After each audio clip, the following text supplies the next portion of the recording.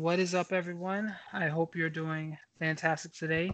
This is Rafael Garcia here with Schwan Humes for episode 193 of the MMA Ratings podcast. We are here to talk about a couple of different things, including definitely UFC 257 and all of the fallout from this past weekend's card. But before we do, let me take a moment and say thank you for joining us today.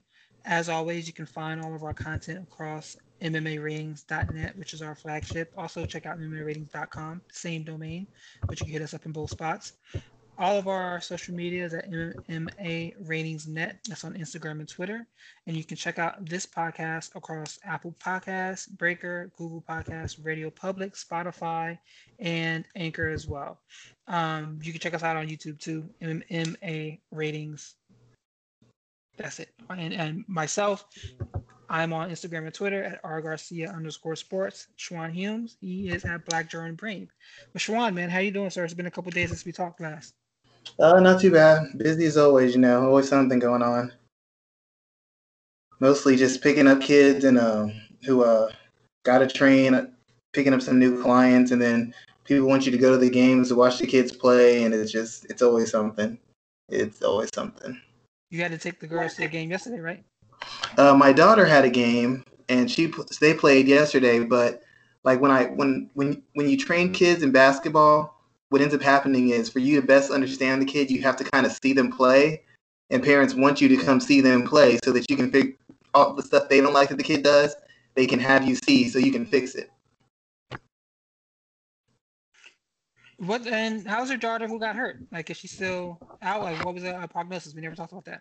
We got an X-ray for her, but they need to set an MRI.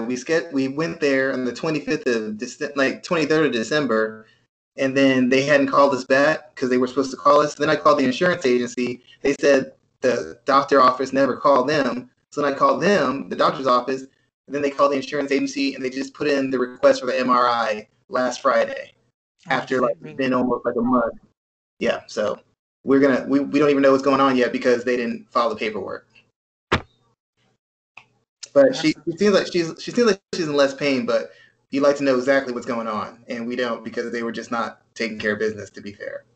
Gotta love the healthcare system, man. It sucks, and it's going to screw you over in the long run. It's expensive, and they want to screw you over. That's the worst part. It'd be different if it's cheap. At least I know what I'm getting, but it costs money, and they want to screw you over. Yeah, that sucks, man. That blows. Oh, man, but let's go ahead and segue. I don't know how to segue out of that. We're going to go and start talking about... Well, Conor was injured. His knee was injured, so...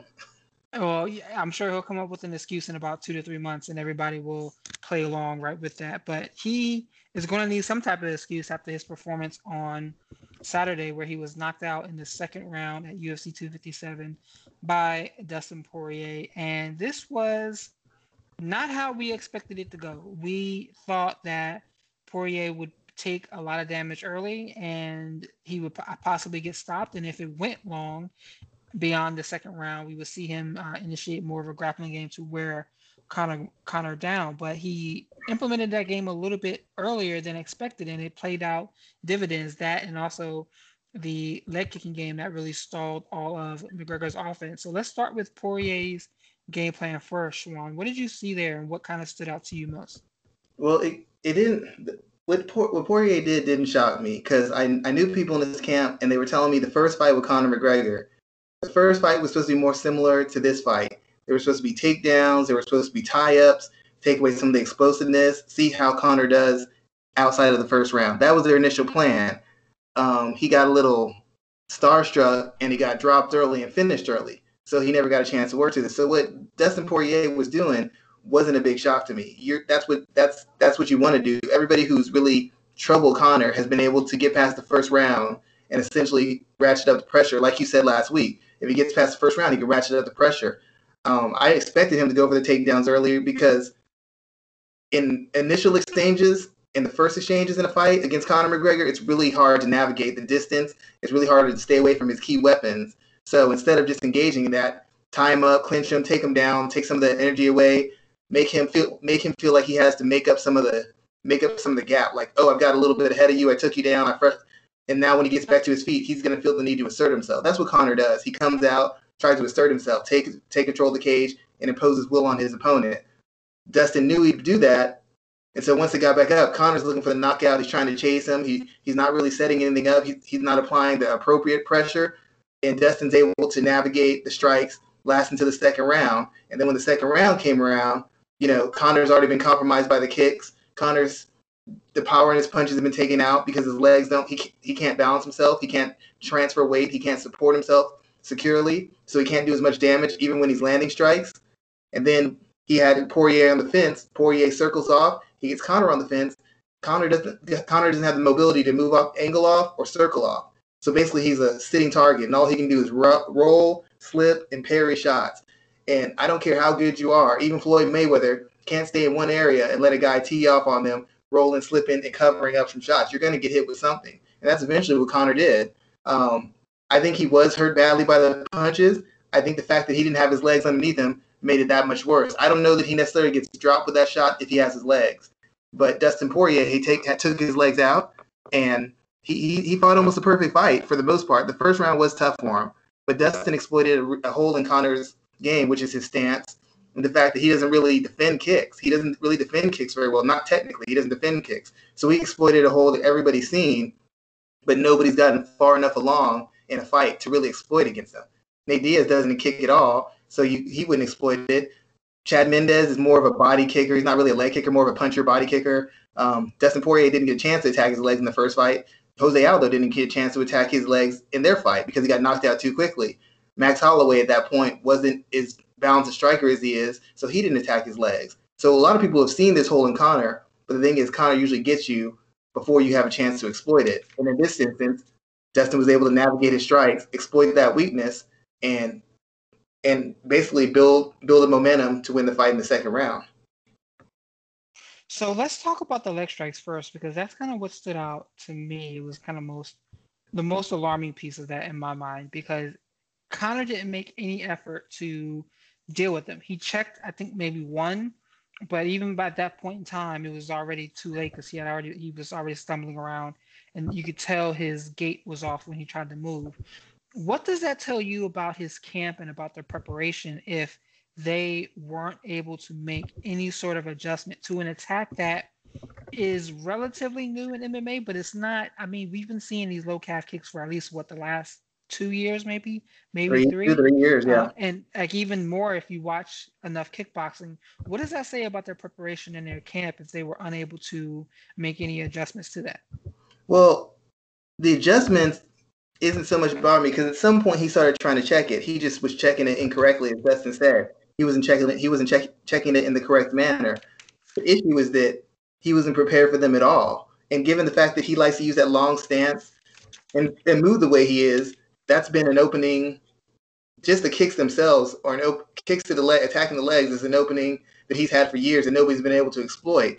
Not realizing the calf kicks are a weapon basically tells me he was out of touch with mixed martial arts. It's like people always make fun of Floyd when he was fought because he would take time off, but he would come back and dominate. They'd be like, it's so funny. He just comes back. He's so far ahead. The thing about Floyd Mayweather is Floyd Mayweather never takes himself away from the sport completely. He's got a very close eye on the sport of boxing. He's got a very close eye on what's happening. He's always in the gym. He's always watching fighters.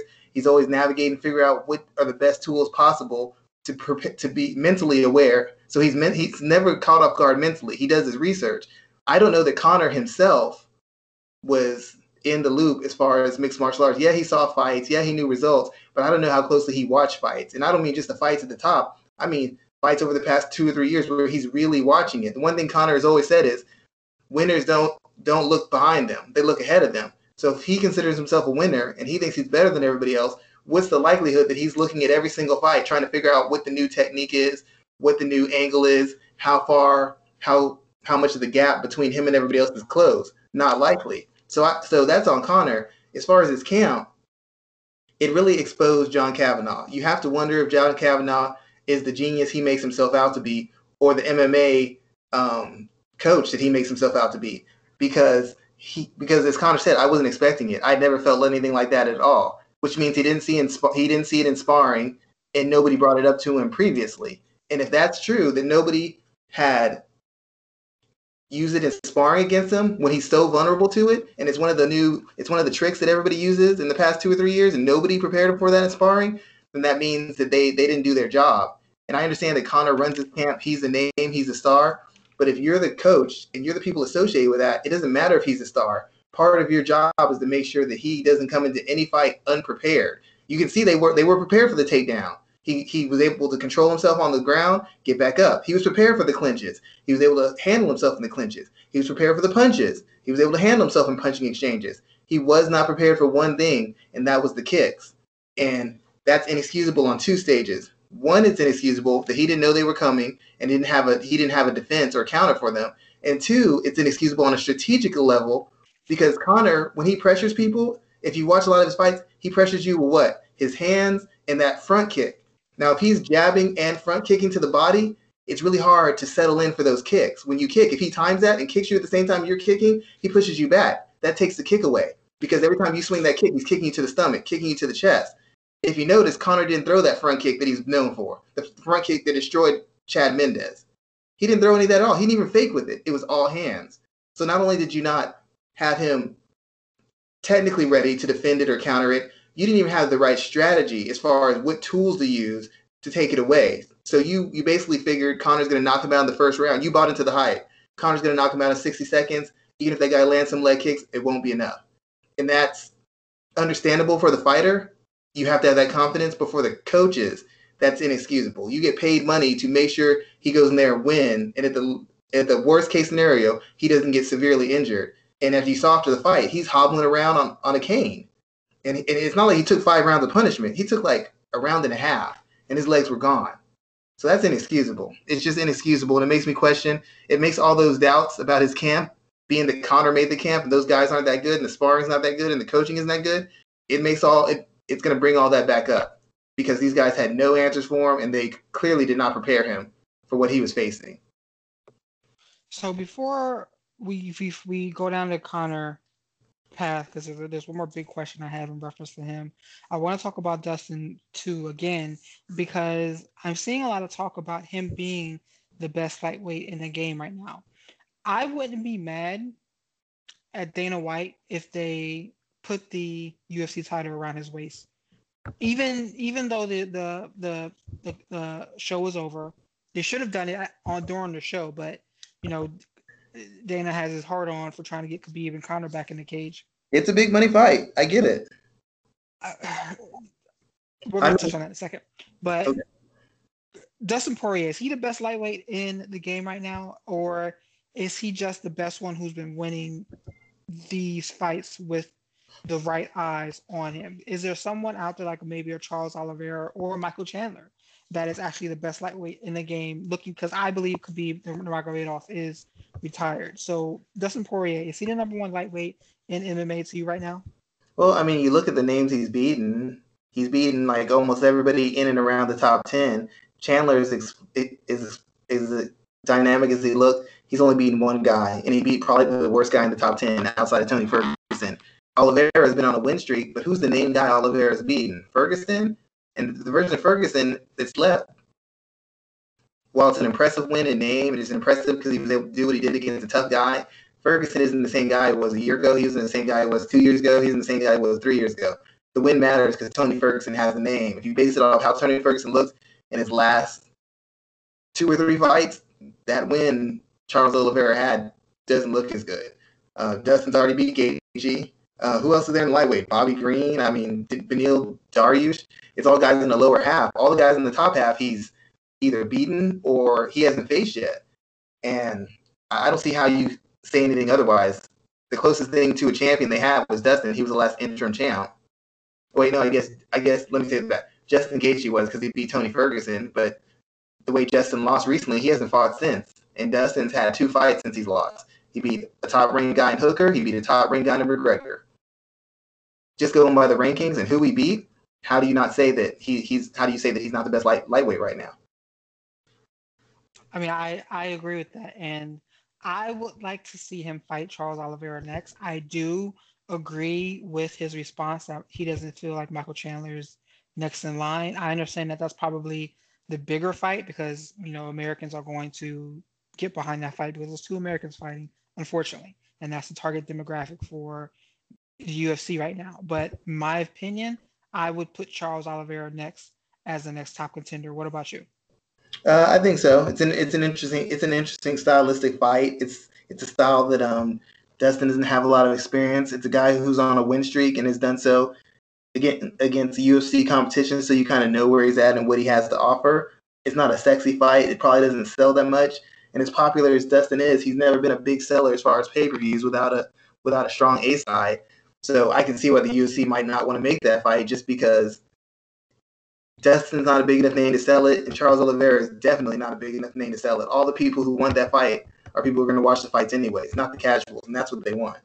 So I would like to see it be Oliveira. If it's not going to be Oliveira versus Dustin, then I would just like to see Dustin fight somebody else and have Oliveira and Chandler fight. My big thing with Dustin is I don't think Dustin is concerned with belts as much anymore because Dustin's had an interim belt. I think he cares somewhat, but he said after the Hooker fight he wants big fights.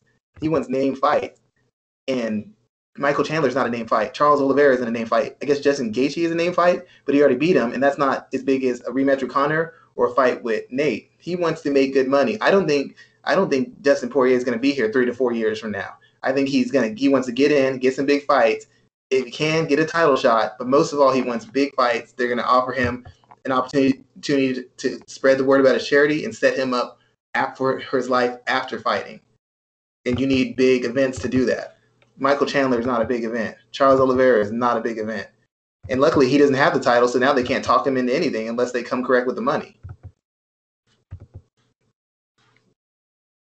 You don't think after his win on Saturday that Michael Chandler is a big enough name to draw attention? No, the fact that when you're a name person, you don't call people out. They ask you who you want, and you don't have to say anything. When Conor was on, and Conor's still the name guy. Everybody still wants to fight Conor, even though he lost. He's a fraud. He was never that good. Then why do you want to fight him? Because he's where the money is at. Why do people call out Nate Diaz? Don't be scared, homie, because he's where the money is at. These other guys aren't. When you're the name guy, you're the guy who sells. You don't call people out. People keep calling you out. Floyd Mayweather never called anybody out. Conor McGregor never really called anybody out who didn't have a title. He didn't really call anybody out. I have to have that fight. That's the fight I want. Everybody calls him out because he's where the money is at. And Dustin, as popular as he is, when's Dustin ever sold a million buys? Never. When's Michael Chandler sold a million buys? Never. Charles Oliveira? Never. Khabib sold them, but he sold them on Conor's card. So the fact that he's calling out the popular fighters who draw big names and draw big pay-per-views proves my point. He's not an A-side. He can't generate that kind of money on his own. He can generate it with a good opponent, with a name opponent, but he can't generate it on his own. His biggest pay-per-view was Conor and Khabib. His third highest pay-per-view will be against Nate Diaz. Michael Chandler, Gaethje, Charles Oliveira, none of them will sell like a rematch against Conor, a fight against Nate, or if Khabib came back. Those are three far and away. Conor can do a million buys by himself. If Conor fights Dan Hooker as a main event, that will do a million buys. If Conor fights Charles Oliveira as a main event, that'll do a million buys. If Conor fights Tony Ferguson as a main event, that'll do a million buys. Because he's the name. He's what sells. He doesn't need a name aside from him. He just needs himself. Dustin needs a name. So that actually brings me to the final question I had in reference to Conor McGregor. Is he still an elite lightweight? I wrote about this week. I don't think it's been published for the site yet, but I make an argument that he is no longer an elite lightweight. And what I mean by elite lightweight, looking at the top 10, the top 10, the top 5 names in the division right now, I honestly would have a hard time consistently favoring him over the group. Dustin Poirier, Justin Gaethje, Charles Oliveira, Michael Chandler, and Tony Ferguson. Chandler and Ferguson, I could see that going his way. Oliveira too, because Oliveira gets hurt as well. But my question is McGregor still considered an elite lightweight? Is he on the top of the top of the mountain? You know, this guy can be a champion at any moment, or did he get exposed in a sense that his game will be easier for guys like Gaethje or Oliveira or even a Chandler and Ferguson to be prepared to fight him in the future? I mean, if you think about Rafael dos Anjos employed a similar game against Nate Diaz back in the day, chopping his legs out from under him over and over. So did the same thing to Anthony Pettis. Do we look at Conor McGregor as an elite lightweight at this time still. Yeah, I do because the one argument I keep making to people is if you say Connor's a fraud and you say he's done and he's past his prime, then basically what you're saying is Dustin's win over him doesn't mean anything, and that means Connor's faded. That means Dustin's not that good. You can't have it both ways. You can't say Dustin's a high level lightweight, but then also say he beat up on a guy who was done, who's past his prime.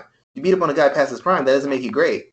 Remember when Chris Weidman was on his streak and I kept saying he's beating up on old guys past their prime? Everybody's like, he's so great. I'm like, he's not great. He's beating up on guys who can't defend themselves. That is impressive to me. And as soon as he fought someone who could, he got crushed.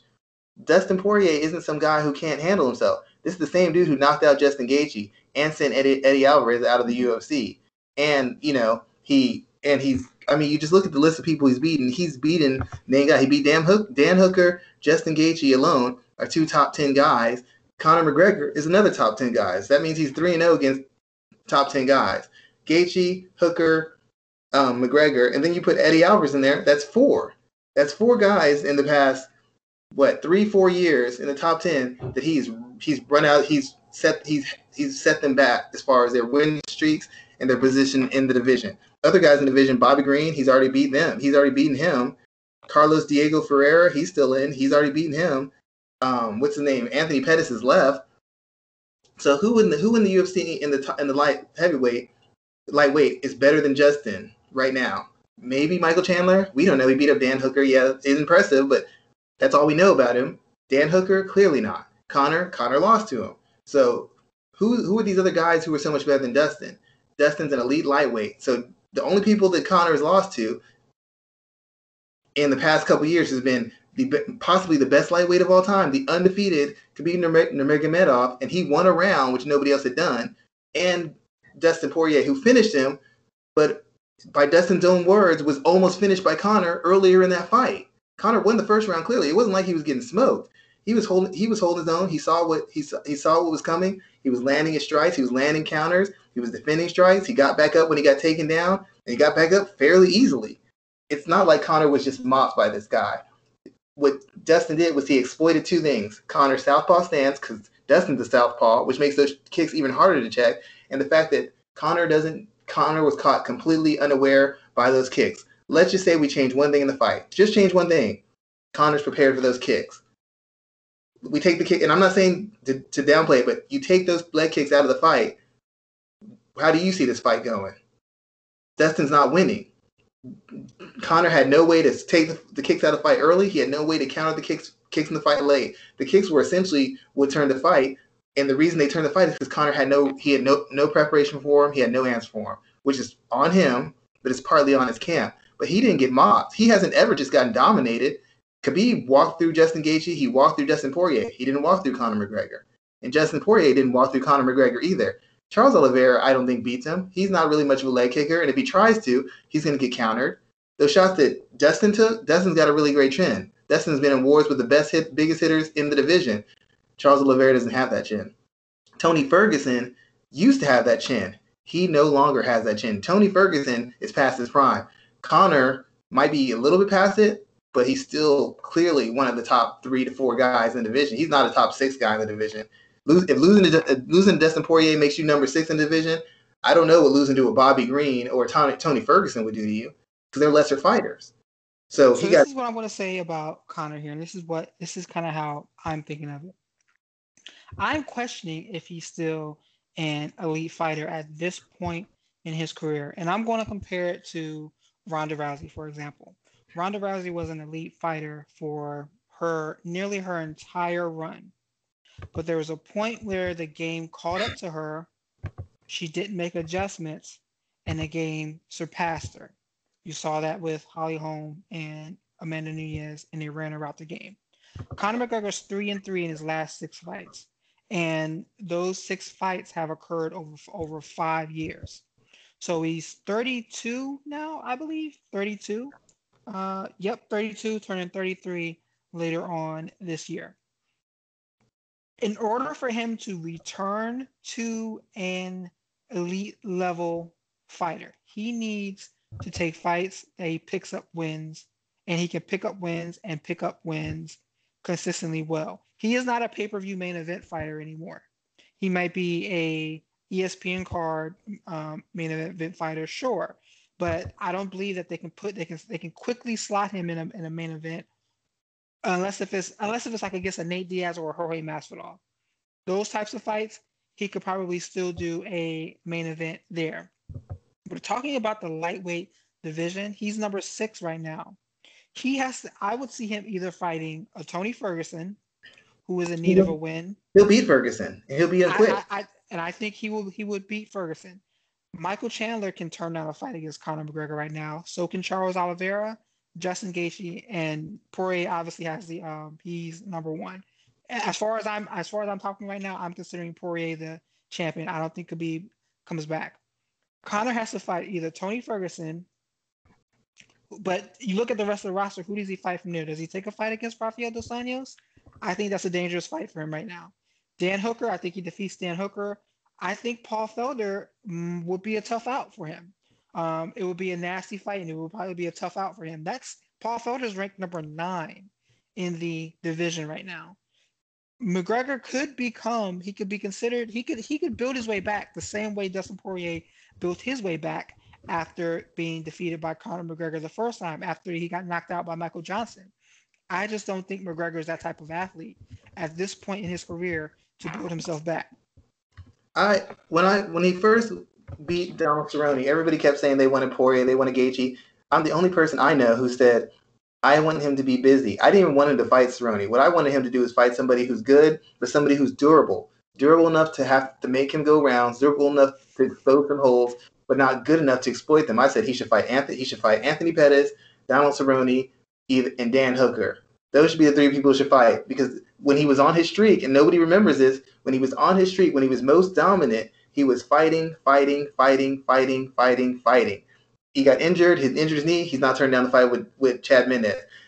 Jose Aldo goes down. I'm not waiting for Jose. I'm going to fight Chad Mendes. I'm going to fight, I forgot that short German guy. He was kept fighting all the time. He needs rounds, and he needs fights. Dennis Seaver, yeah. He needs rounds, and he needs fights, and he needs activity. A lot of what his fighting style is based off timing. It's based off timing and accuracy. I don't care how much you work in the gym.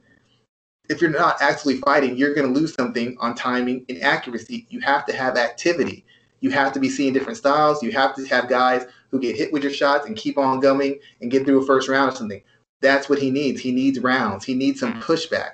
And he hasn't been able to be busy. If he would have had a fight coming into this, after Cerrone, let's say he would have fought Pettis after. He would have fought anybody after. I believe he would have won. And then he'd be even sharper and ready for Poirier. Part of the reason was his strike, his hands looked better, but his timing wasn't quite there, and he didn't acclimate himself to MMA. He took himself out of the game, and then he just jumped back in. He took himself out of the game and jumped back in against Dustin Poirier. I thought he would win, so I admit that I was wrong. But I also thought he'd be using his front kick. I also thought if you're going to settle down on your punches, then you're not going to let the guy kick you. The minute he kicks you, you fire off a counter. And you don't fire it to the head because he can slip or block. You fire it hard to the body. Every time he touches you touch him right back to the body early. Or you kick him to the body to offset the kick. He didn't do any of that stuff. He didn't do any of the things that I expected him to do coming in this. And as much as if you want to compare it to the Ronda Rousey thing, which I understand, there were 2 people in the division who could beat Ronda. If Ronda came back right now, outside of Holly Holm and Amanda Nunes, and I don't know that she wouldn't beat Holm at this point, every other girl in the division, she would kick the shit out of. Back then, if you would have put her in against Julia Pena first and then had Amanda Nunes, she would have beat Pena. She would have been sharper, had her confidence up, coming off of a win, and given Nunes a better fight. They threw her in with the best fighter in the WMMA in her first fight back. They threw Conor in with the number 1, number 2 lightweight in the world on his first fight coming back. All the other guys haven't fought. Gaethje hasn't fought. Ferguson lost. Who's the other guy with 2 wins over top? Who's the other guy with a record similar to Poirier? Nobody. So while I expected Charles Oliveira's been on a streak, dude. Charles Oliveira's been beating up on second-tier guys. Dan Hooker would be. Hold on. Dan Hooker would be better than everybody he fought except for Tony Ferguson.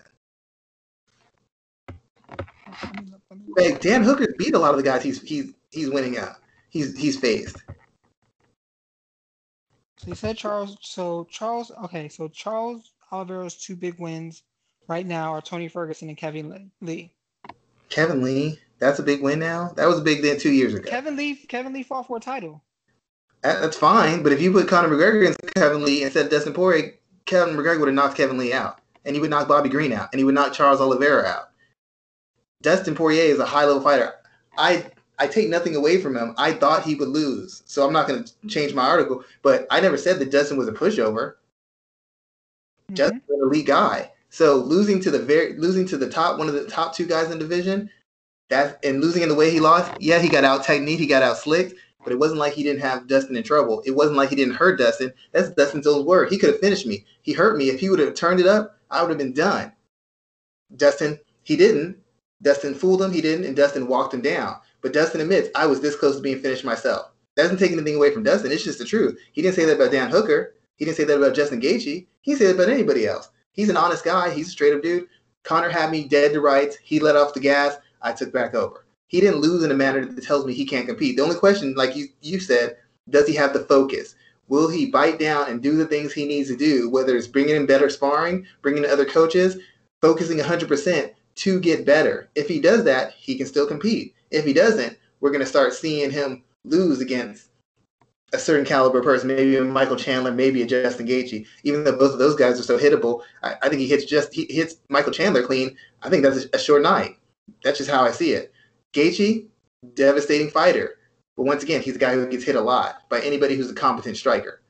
Could they win? Sure. I'm not going to say it's an automatic. I'm not going to see a guy who got knocked out by a pit bull tell me he's going to walk through Conor McGregor. That ain't going to happen. What Dan Hooker is going to walk through Conor? Who's this guy who's going to walk through him? And you can't put Conor on ESPN. Conor is a million buys no matter who he fights.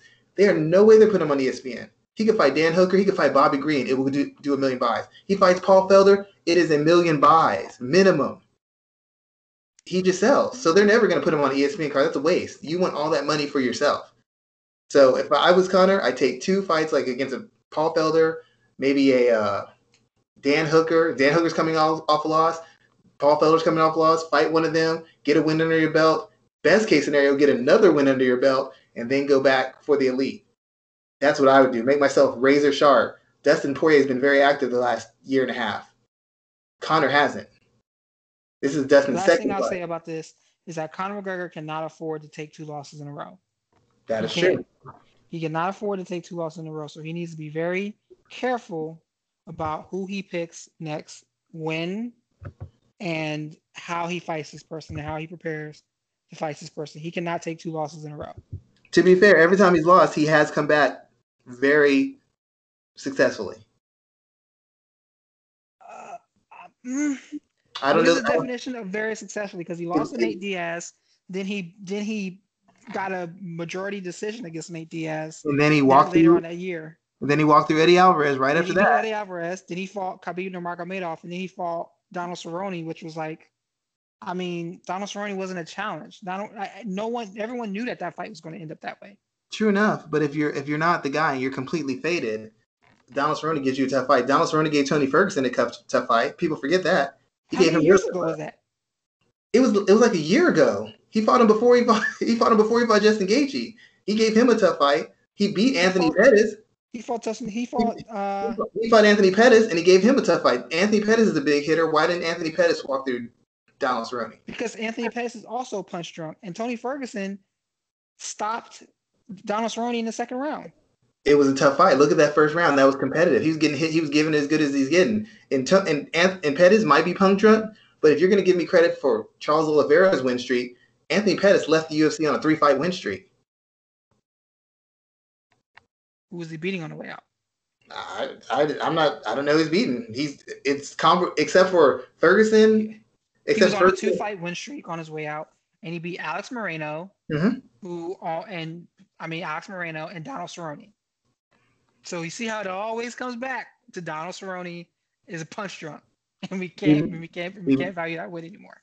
I get completely what you're saying, but like I said, if you're really done, if he was really as bad as you think he is, and that win over Cerrone means nothing, then you'd have to take away from Poirier's win, because Poirier was getting pieced up by him in the first round. So you're saying Poirier got hurt by a washed-up fighter? He was almost finished by a washed-up fighter. No, Poirier, I'm not calling him washed up. I'm saying that he's on the cusp of no longer being an elite 155-pound fighter. And what I mean by elite, 155-pounder. We're talking about a guy who is right there in the title picture.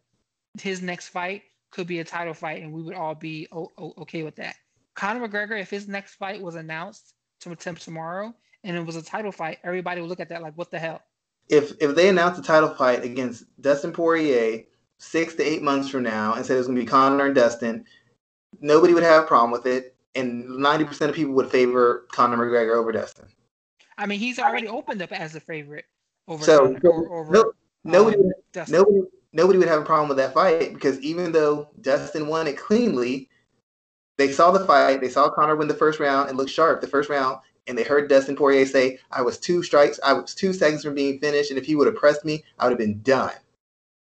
His words, not mine. And fighters don't give anybody credit. Fighters don't give anybody credit anytime. He didn't hurt me. He doesn't hit that hard. His wrestling's terrible. They don't give anybody credit. Dustin shot straight. He would have upped the pressure. I would have been done. So people are going to say the fight was competitive. It was. It wasn't a blowout. It wasn't domination. It was competitive. The kicks were clean. He outclassed them. But even with the kicks, Conor was still getting to him. Was he getting into the way he should have? No. Getting to the way I like? No. Did he still lose? Clearly. But the fight was a competitive fight. It's going to take more than just kicking Conor in the leg to stop him. Not just anybody can do that. I don't really believe Rafael dos Anjos can do it, to be quite honest. I'd have to see it. I'm not saying he wouldn't have a chance. I'd have to see it. All right, so let's move on because we can talk about this. We can talk about that specific piece all day. Michael Chandler, he got a big win over Hooker, and I've always thought we kind of valued Hooker a little bit too high. You were right. But he picked up a clean win over Hooker, knocking him out in the first round. I don't think he's next for Dustin Poirier, but who would you have Michael Chandler fight next? Period. Who would you have him fight next? If I don't have him fight Poirier, which he's not going to, he's got 2 choices. Well, Justin Gaethje just has some deaths in his family, so that fight's not going to happen. There's no point in fighting Tony Ferguson. He's already been kind of exposed. Poirier's not there. To be honest, if I'm Poirier, I sit back and have him fight Oliveira. Whoever wins out of that gets a title fight. That could be a good one there. Oliveira, he'd be the best opponent Oliveira's faced in years, and Oliveira would be the best UFC fighter he's fought. He beats Hooker and Oliveira. I can at least the title fight seems more earned. And then Daniel Poirier couldn't talk his way out of it. They'd be like, dude, he won 2 fights in a row. What do you want him to do? Over 2 high-ranked fighters, what do you want him to do? He finished a guy you didn't finish, and he beat the guy who's on a 4 or 5 fight win streak, and he knocked him out too. If you don't want the title fight, that's fine, but we're gonna move on. So those 2 fights, those are the only fights available to him. Oliveira or Poirier. Let me see something real quick too. I think Oliveira's on a 7 fight win streak. Might be where it's 1, 2, 3, 4, 5, 6, 7. He's on an 8 fight win streak. 8 fight win streak. So he beats him. He takes all his power. He can justify himself getting a title fight from that point on. And Dustin can't say anything about it. Dustin can say, well, I'm not going to take it or I'm going to take it. Anybody else Chandler fights is a step back. It's a step back from Hooker. It's a step back from Oliveira. He wants to take a step forward. If he can't get Poirier, they have to make it versus Oliveira. And then whoever wins that fight gets to challenge Poirier for the title. What about the Justin Gaethje fight? I've seen that one thrown around a lot. Justin Gaethje's grandmother and grandfather died recently. I don't think he's in the mindset to fight. I didn't see that. I didn't know that. Okay, well, yeah, that makes sense. Hey, I heard that. I heard that what? Yesterday afternoon. And so I can imagine, as close as he was with his family, that he's going to be in the right mindset to fight. Maybe he would. Justin seems like a guy who kind of rises high and low with emotion. I don't know. Maybe he would, but if Chandler knocked him out, I'd be like, he wasn't really into it. His heart wasn't into it. I just rather see the Oliveira fight. The Gaethje's coming off a loss. That's a step back. Oliveira, Poirier, the only fights that make sense to me. Okay. All right. So now we got Joanne Calderwood. One more thing. Go ahead. I agree with you on Hooker. The thing about Dan Hooker is, if you look, once again, you look at his record, he beat some good guys, but he didn't really beat any elite guys. His reputation has been made that he took a huge amount of punishment and was competitive in fights with the best. Huge amount of punishments for Poirier, competitive, loss. Huge amounts of punishment against Edson Barboza, but eventually got broken down and lost. When he 45, he fought Yair Rodriguez, lost to him. He's never beaten really a named guy in the division. He's always beating guys who are kind of not good in the division or like second or third tier fighters. He's got an interesting personality. He's a fairly good looking dude. He's an exciting style. That's what's built his name. My call to fight was pretty much if Chandler gets to him first, Chandler will wipe him off the board. If he gets to Chandler first, he can wipe him off the board. The minute I saw Dan Hooker fighting off his back foot, I knew it was over. Dan Hooker's not a defensive fighter. He's not a technical fighter. He's an educated brawler, and fighting off his back foot was never going to work. He was biting on all the things. He wasn't comfortable with Chandler's speed, and the minute Chandler touched him, it was over. And it's an impressive knockout because Dan Hooker's known as being tough. But if you're tough, that means you've been taking beatings. You can't take beatings for the better part of 4 years and think you're going to be the same fighter against pretty much the biggest one-punch fighter you're going to face moving forward. The interesting thing I thought about this fight is everyone was talking about the war he put on with Poirier and the war he put on with Paul Felder. And yeah, I get it, but we need to be concerned about that beating he took at the hands of Edson Barboza. Like, that's the one that started the onslaught of him taking a lot of damage, and that was a long time ago. In MMA space, that was a long time ago, and we need to be concerned about the amount of damage he's been taking. Yeah, I mean, when you're a guy who gets by on your grit, and your cardio, and your volume, there's a price to pay for that. And I know his camp is better than that, but Hooker's the kind of guy who, when it gets to a certain point, he throws the game plan out and he makes it a test of wills, which is fine against a certain caliber fighter. You can out-grit them, you can out-hustle them, you can out-fight them. Against the best of the best, that tough guy act, it does not work. You get to fight perfect fights, and he's not a perfect fighter. Not technically, not strategically, not physically. So he's always going to take huge amounts of punishment. The Chandler fight, thank God, was very short. But like you said, that Barboza fight, that Poirier fight, that Felder fight, those are the kind of fights that shorten your career. And for a guy who's at best maybe a slightly above average athlete, you don't have a lot of career to be taking those shots. When he declines, it will be like he fell off a cliff. Yeah, I'm not looking forward to that at all. What are your thoughts about Joanne Calderwood? She picked up a big win on Saturday, defeating Jessica Eye, and now she's being kind of slided back as maybe she's done enough to win back that title shot she lost to Jennifer Maia when Valentina was hurt. Do you think she's someone that should get that shot? And how would that fight really play out? Because Calderwood has size and she has the striking IQ, but does she have anything to offer Shevchenko? Well, the first thing, the win is fairly impressive because she was able to control the distance. She won the fight at range with her kicks and her punches, and in the clinch, she just completely dominated. She manhandled Eye. To be fair, I did make her work harder than she wanted to because in that first round, I thought JoJo might gas. She looked like she was winded. She was red. She looked like she was throwing more than she was used to throwing. She was grappling in clinches more than she was used to grappling. She was getting pushed back a little bit. So I at least tried to jump on her early and exploit the fact that she's a slow starter. It's just that this weight class, Ai's kind of a flawed fighter. At bantamweight, she used her speed to take advantage.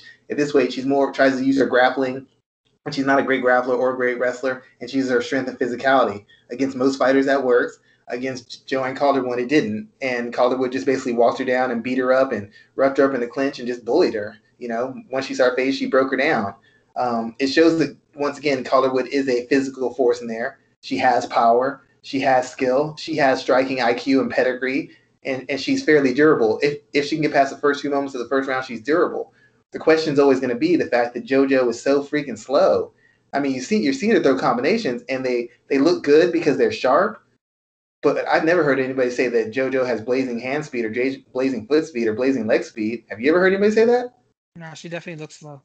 And no offense, everybody who throws a punch at her hits her. And I mean, everybody. Jessica Eye was landing fairly well on her. It's just Jessica Eye couldn't really hurt her or back her off, and she was giving as good as she took. JoJo could take her shots better than Jessica could take hers. But, you know, again, the issue with Valentina is Valentina's a counter striker. So if you lead, she's going to punish you.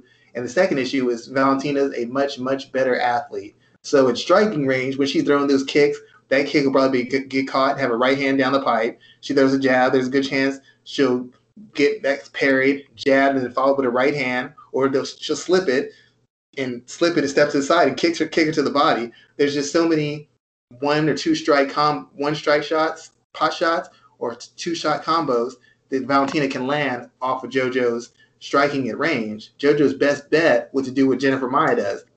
Take some punishment, do everything you can to get your hands on her, and then you get into clinches, and it's 50-50 because JoJo's a very good clinch fighter. She's not as good at takedowns from the clinches, but she's physically strong, and she's got a sturdy build, so Valentina won't be able to push her around. She's not going to be able to hold her on the cage. She's not going to take her down and just run over her. JoJo will be able to get back up. JoJo will be able to get off the cage. JoJo will be able to strike with her on some even terms. The problem is always going to be the athleticism. JoJo's like a step and a half, if not 2 steps and a half behind Valentina. And if it's an open space, she's not going to be able to catch her. And if it comes to a matter of Valentina transitioning from strikes into takedowns, JoJo's not quick enough to stop her. She is tough enough to handle the output. She's physical enough to get back to her feet. She's physical enough to hurt Valentina, but she'd have to be on her P's and Q's 100% to win that fight. But her, like you said, her size and her physicality is an issue. And every time Valentina fights somebody who's big and strong and durable, she doesn't fight the same. She fights a little cautious. She did it against Carmouche. She did it against Maya. I believe she'd do it against JoJo too. But once she figures you out and turns it on, I don't know that JoJo has an answer for her if she gets to that point. And I don't think JoJo hits hard enough to finish her. Good thoughts there, sir. I agree with you on that. I think, man, I don't know what to do with Valentina right now, but we'll see what that division kind of shakes out to look like. Marina Rodriguez picked up a big win over Amanda Ribas, and that first round, it looked a little bit choppy. It looked like, okay, this is what Ribas is going to try to do for the majority of the fight, get Marina down and just play the position game. But Marina has something for her in that second round, dropping her. Then there was a scare of the Herb Dean stoppage, and then going back in there and finishing her basically a second time. Were you surprised that this happened, or this was a very dangerous fight for Ribas? I mean, even though she was ranked lower than Marina, she came in as a favorite. But this was a very dangerous fight for Ribas at this point in her career. I thought the fight would be. I thought Ribas would pull it out. I thought the fight would be tough because Marina has shown that she's got a good skill set across the board. Like, she can wrestle some defensively and offensively. She can grapple defensively and offensively. She can strike to a degree defensively and offensively. She's probably maybe a little bit stronger in the striking just because she's got some athleticism and some grit. But the thing about it is the people that Amanda Ribas has really beaten, it's been girls who are very limited in their skill sets. I forgot the girl she beat, the grappler. It's about Paige? Mackenzie Dern. She fought Mackenzie Dern. Mackenzie Dern's a terrible wrestler. Mackenzie Dern's not great defensively grappling, especially in MMA context. And Mackenzie Dern, at that point, was a very attribute-based, predictable, limited telegraph striker. So she had 2 areas where she could completely dominate her in, striking and takedown. She could transition into those throws. When Dern tried to throw her, she could counter him, take her down. She could shoot and take her down. She just had so many ways to control the fight and throw Dern off. Against Paige VanZant, Paige has been known as a tough, well-conditioned, gritty fighter, but Paige has never been thought of as a technical fighter. Technically, she's not great striking in open space. Technically, she's not great on the ground. Even her wrestling's not really great. It's a result of her conditioning and her activity and the pace she puts on people. That's what wins her fights in wrestling exchanges. And when you're somebody who fights in wrestling exchanges against a high-level grappler, most likely you're going to walk into submissions. You're going to walk into bad positions. This is what she did. Marina was the first person who had the ability to make her work in various spots. And that's what happened. When Ribas took her down, usually she just controls people and either pounds them out, or submits them. That's what happens when she gets in those positions. She dominates people in those positions. She got Marina in this position, and Marina's elbowing, cracking her in the face with elbows from the bottom. Ribas wasn't expecting that. She was expecting to come in and have her way. She was expecting to come in and physically dominate. Because every time she hits a girl kind of covers up and goes away. Every time she takes a girl down, she can control her and do what she wants. Every time a girl takes her down, she gets right back up. Every time a girl hits her, she can take it and fire right back. She's been able to have it her way in every fight she's been in. Against Randa Marcos, had it her way. Emily Whitmore had it her way. Mackenzie Dern had it her way. Paige VanZant had it her way. Who's the person she's had to face who's been really actively able to fight her on every level? And when it got tough, she started making mistakes. She got over anxious, she got over aggressive, and she got caught. It doesn't mean she's a bad fighter. It doesn't mean it's the end of the world for her. But the first time she faced real life resistance with somebody she couldn't dictate to in multiple ranges of the fight, she failed. Now we can say it was a lucky punch. We can say that she was tired, but why did she get tired? Because she got the position she wanted, and Marina got out. Marina was able to do damage from him. When she got Marina on the feet, she couldn't take her down. She couldn't control her. When Marina hurt her, she didn't have any answers. So I thought Marina would test her because there was no one area that Rivas was just going to run her over in. And my question was, how's Amanda's poise? How's her maturity? How's her cardio when she just can't dictate the pace of a fight? And she looked a little tired and she looked a little sloppy. And it's like she wasn't really prepared to get hurt, and she wasn't prepared to not be able to dominate in every position she got into. So it's not a bad setback. It just means she needs to go back to the drawing board and start maybe getting some better sparring and face people who can put her in spots she's not comfortable with, and people who can get out of the spots that she's comfortable with. Because as long as she's imposing her will, she looks like $1,000,000. But the first fight where she really had to fight back against somebody who just wasn't accepting it and wasn't on the defensive, she didn't look great. She did not look great. Interesting there, sir. Juliana Pena, is she next for Amanda Nunes, or is she just talking herself into a beatdown? To be honest, there's not a lot of names in the division. Nunes would probably beat everybody else. So having somebody who's going to talk a little bit and call her out and request her sets up kind of a storyline. It makes it kind of interesting. I mean, the losses she's had to de Randamie kind of take some of her steam off, but she's 2-1 in her return since then. And she looked good against McMahon. I mean, the fight against McMahon was just going to come down to two things. McMahon's a better wrestler. McMahon's a better athlete. McMahon's a bigger hitter. But McMahon's a front runner. She's like, and it's almost like the Amanda Ribas thing. When McMahon can clearly scare you off on the feet or get clean takedowns, and you concede where you're just defending and throwing up submissions, she's fine because she gets to rest, she gets to control the pace, she gets to dictate how the fight's going. Julia Pena doesn't have an elite skill except for the fact that no matter where you take the fight, Julia Pena is going to fight you. She's going to make you fight. She's not great on the feet, but if you're going to swing, she's going to swing hard back. She's going to make you earn it. You take her down, she's going to fight the takedown and try to reverse and create a scramble. If you get her down, she's going to try to once again, when she gets secure, she's going to fight for position. She's going to strike from the bottom. She's going to try and get herself up. When she's forced to work, McMahon tires. And when she tires, she gets sloppy and she gives up positions and she essentially basically gets finished. I mean, this is like the Miesha Tate fight all over again. There was no safety zone for Sarah McMahon, and when she didn't have a safety zone, she mentally fell apart and made mistakes. This doesn't tell me that Julia Pena is technically ready for Amanda Nunes because she's not. Her striking is still more educated brawler than technical. Her wrestling is still a matter of her pace, her conditioning, and her size than it is more actual technical, clean, top-level wrestling technique. And her grappling, while not bad, I mean, you got submitted by Valentina Shevchenko and Duran de Randamie. You can tell me you were overconfident. You can tell me whatever you want. The fact is you got submitted by two of the worst grapplers in the UFC. And they submitted you and did it early. So this fight shows it doesn't tell me anything different about her. And it doesn't tell me she beats Amanda Nunes. She's tough. She'll make it a fight. But defensively, she's not great. Offensively, she's not great. Her only saving grace would be that she's physically tough enough to keep fighting and to keep pushing Nunes, so that you get into a second and third round, which is usually where she turns it on, and then Nunes would fade from having to actually work to hold position, work to get position, and having somebody who, instead of covering up when you hit them, is going to fire right back at you and make you work. If she doesn't knock Pena out in the first round, Nunes could be in for a long night. But as far as skill set and IQ, it's not really close. But then again, I have my doubts about how bad Amanda Nunes wants it anymore.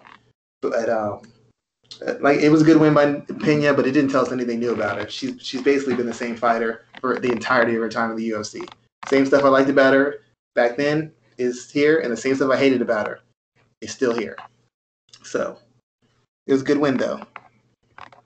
Well, fantastic there, sir. This was a good card. I enjoyed the main card. The rest of it was kind of slow, but I enjoyed the main card definitely from start to finish. I've been waiting, though, Schwan, to talk to you about your boy Ryan Garcia and this situation with Manny Pacquiao. Now, a lot of people are poo-pooing on this and they're automatically shitting on it, and I get that. You know, it's Manny Pacquiao. I think he's 42 now at this point in his career, and he's not the same guy that was knocking everybody out back in the day. I get it, but I heard a pretty interesting comparison for this fight. I think Luke Thomas and are you laughing at it? It's interesting. I'll say that. I heard a pretty interesting comparison, and they compared it to when Mayweather fought Canelo. And that is a fight that is everything's there for Canelo to take if he were to win that fight. But if he loses, it doesn't hurt him as much. And he has an opportunity to build himself back up the way he has today. I mean, he's the biggest man in boxing right now. Is this the same situation for Ryan Garcia? To a degree, yes. Canelo was a better fighter at that point. Even at that stage, Canelo was a better fighter. He'd faced more experienced opponents. He'd beaten better opponents. Even though they were a little faded, he'd still beaten better opponents than Ryan Garcia had at this point. Technically speaking, there wasn't as much of a gap between Floyd. I mean, there's a big gap between Floyd and Canelo, but the gap between Floyd and Canelo isn't as wide as the gap between Manny and Ryan Garcia. The reason it makes sense for Ryan Garcia is because he hasn't proven himself to be a star as far as pay-per-view or ratings, but what he has done is made a strong presence on social media. And when he does interviews, he seems very energetic. He seems very engaging. He's a guy who understands how much being able to relate to fans who aren't fighters and make yourself accessible to fans who aren't necessarily boxing fans, how important that is, how important that is to your bottom line. All he needed is the right opponent to really take him to the next level. And facing someone like Manny Pacquiao, whether it's a real fight or just an exhibition fight, is a chance for him to expand his brand on a worldwide level. Manny Pacquiao still does, 700,000, 800,000, 900,000, million buys type fighter. That's the kind of audience Ryan Garcia has never had before. And now he's going to have them because, of course, they're going to do a Showtime, all access or whatever. He's going to have every opportunity to tell his story. He's going to have every opportunity to show his charm, his good looks, and to get the fans to believe that he has a chance to win this fight. And all he has to do is perform adequately. And that'll be enough to get the respect of the casual fan. And that'll be enough to basically, if he fights well, I mean, if he wins, he's in another category. I don't care if it's a faded Manny Pacquiao or not. If he wins that fight, he is in a whole other category now. He is in a superstar category. His popularity will explode. Everybody who's been making fun of him is going to be coming to him, wanting a fight with him because he's going to be the new cash cow. And even if he loses, he's still going to have name value. He's going to still have demand top-end money because the money he's getting against Pacquiao isn't going to be $2 or $3 million. It's going to be big money. And if he puts up a good fight and he sells himself well to the audiences and to the sponsors and to non-boxing fans, he has a chance to turn himself into a superstar. When people lost to Floyd, they had career-high paydays, and from that point on, they had higher paydays because there's a value coming having fought Floyd and getting all that extra attention, all that extra exposure. That's, if you're a faded fighter, that's good for another year or two of named fights because you've been associated with Floyd and so many people are familiar with you now. That's what sells boxing, not just the fighting skills, but are you familiar? Do I know who you are? Do I have a reason to care? Ryan has the opportunity to build all of that up. And even though Manny should knock him out or stop him, because Manny's better fighter, bigger hitter, better chin, better condition, Manny is super old. And Ryan, while not a knockout puncher, not the sturdiest fighter, Ryan is very fast. And Manny's fast in spots, but he's not fast like he used to be. Ryan's fast. He's coming up from another weight class fast. So I'm not saying he beats him, but there could be some spots where he actually gives Manny Pacquiao legitimate trouble with his hand speed. I know Manny can move, and he's slick, and he's quick, and he's explosive. I'd say Ryan's going to be the fastest fighter he's faced in the past 4 years, outside of Floyd. And even Floyd wasn't as fast as Ryan at this point. Manny should win. He should win handily. But when you're dealing with somebody with that kind of speed and youth, there's going to be moments where Ryan can get something done if he's properly prepared and he's ready to pay a price for it. But either way, this is a win or lose. This is a win for him. And for Manny, it's a winnable fight that should draw some attention and help him keep sharp for when he decides to fight the bigger names in the division when he's ready. That's what he's hoping for. This fight will get me sharp. It's a tune-up fight. I'll make some money. Then I'll fight the bigger guys because I'll be ready. That is what his hope for. But Ryan has a chance to upset the apple cart. I don't know that it's likely, but if he wins, oh my lord, it's a whole new world for him. It's a whole new world in boxing. That would be the new face of boxing if he wins. That's what I was going to ask next. Is Ryan Garcia that guy? I think we've talked about this in the past, but I mentioned now they talked about this fight happening in September, and that's a whole nother problem on top of that.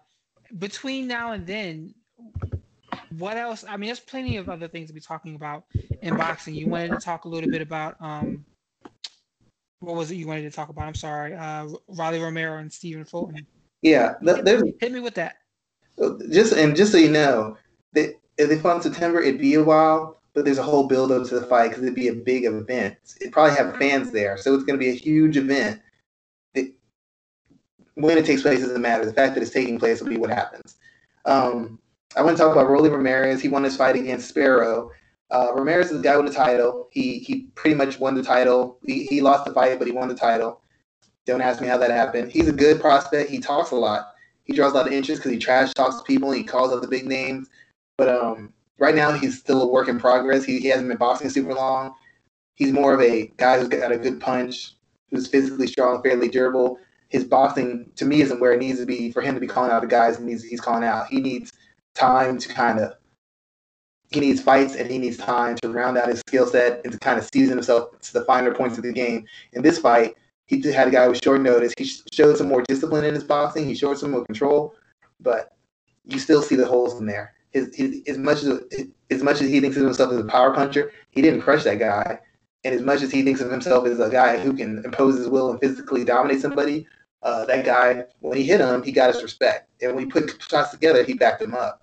So he's in a good position because he has one of the many world titles, and he can talk and he can create interest for fights. But he's still not a big seller, and I really feel if he tries to face the elite guys at this point, there's a chance he could hit him with a lucky shot and knock him out or catch him slipping. But there's such a skill gap between him and a Lopez and him and a Haney and him and a Davis. I guess Ryan Garcia will be the closest thing to his skill set. And even Ryan Garcia, the best guy Ryan Garcia's fought, is 10 times better than anybody that Rolly Romero's fought. But like I said, if you give him 2 or 3 fights to really kind of find himself, I feel like he might have something. But if they push him in with a name, I fully expect him to get beat and beat handily.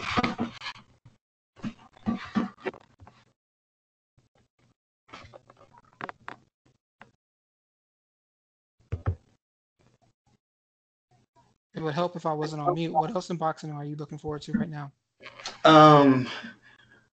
I was, of course, looking forward to the Fury Wilder fight. I'm interested to see Adrian Broner. He's on a kind of a comeback, losing weight, refocusing himself. It's really late in the game for him to do that, given the damage he's taken in fights and damage he's done to his body.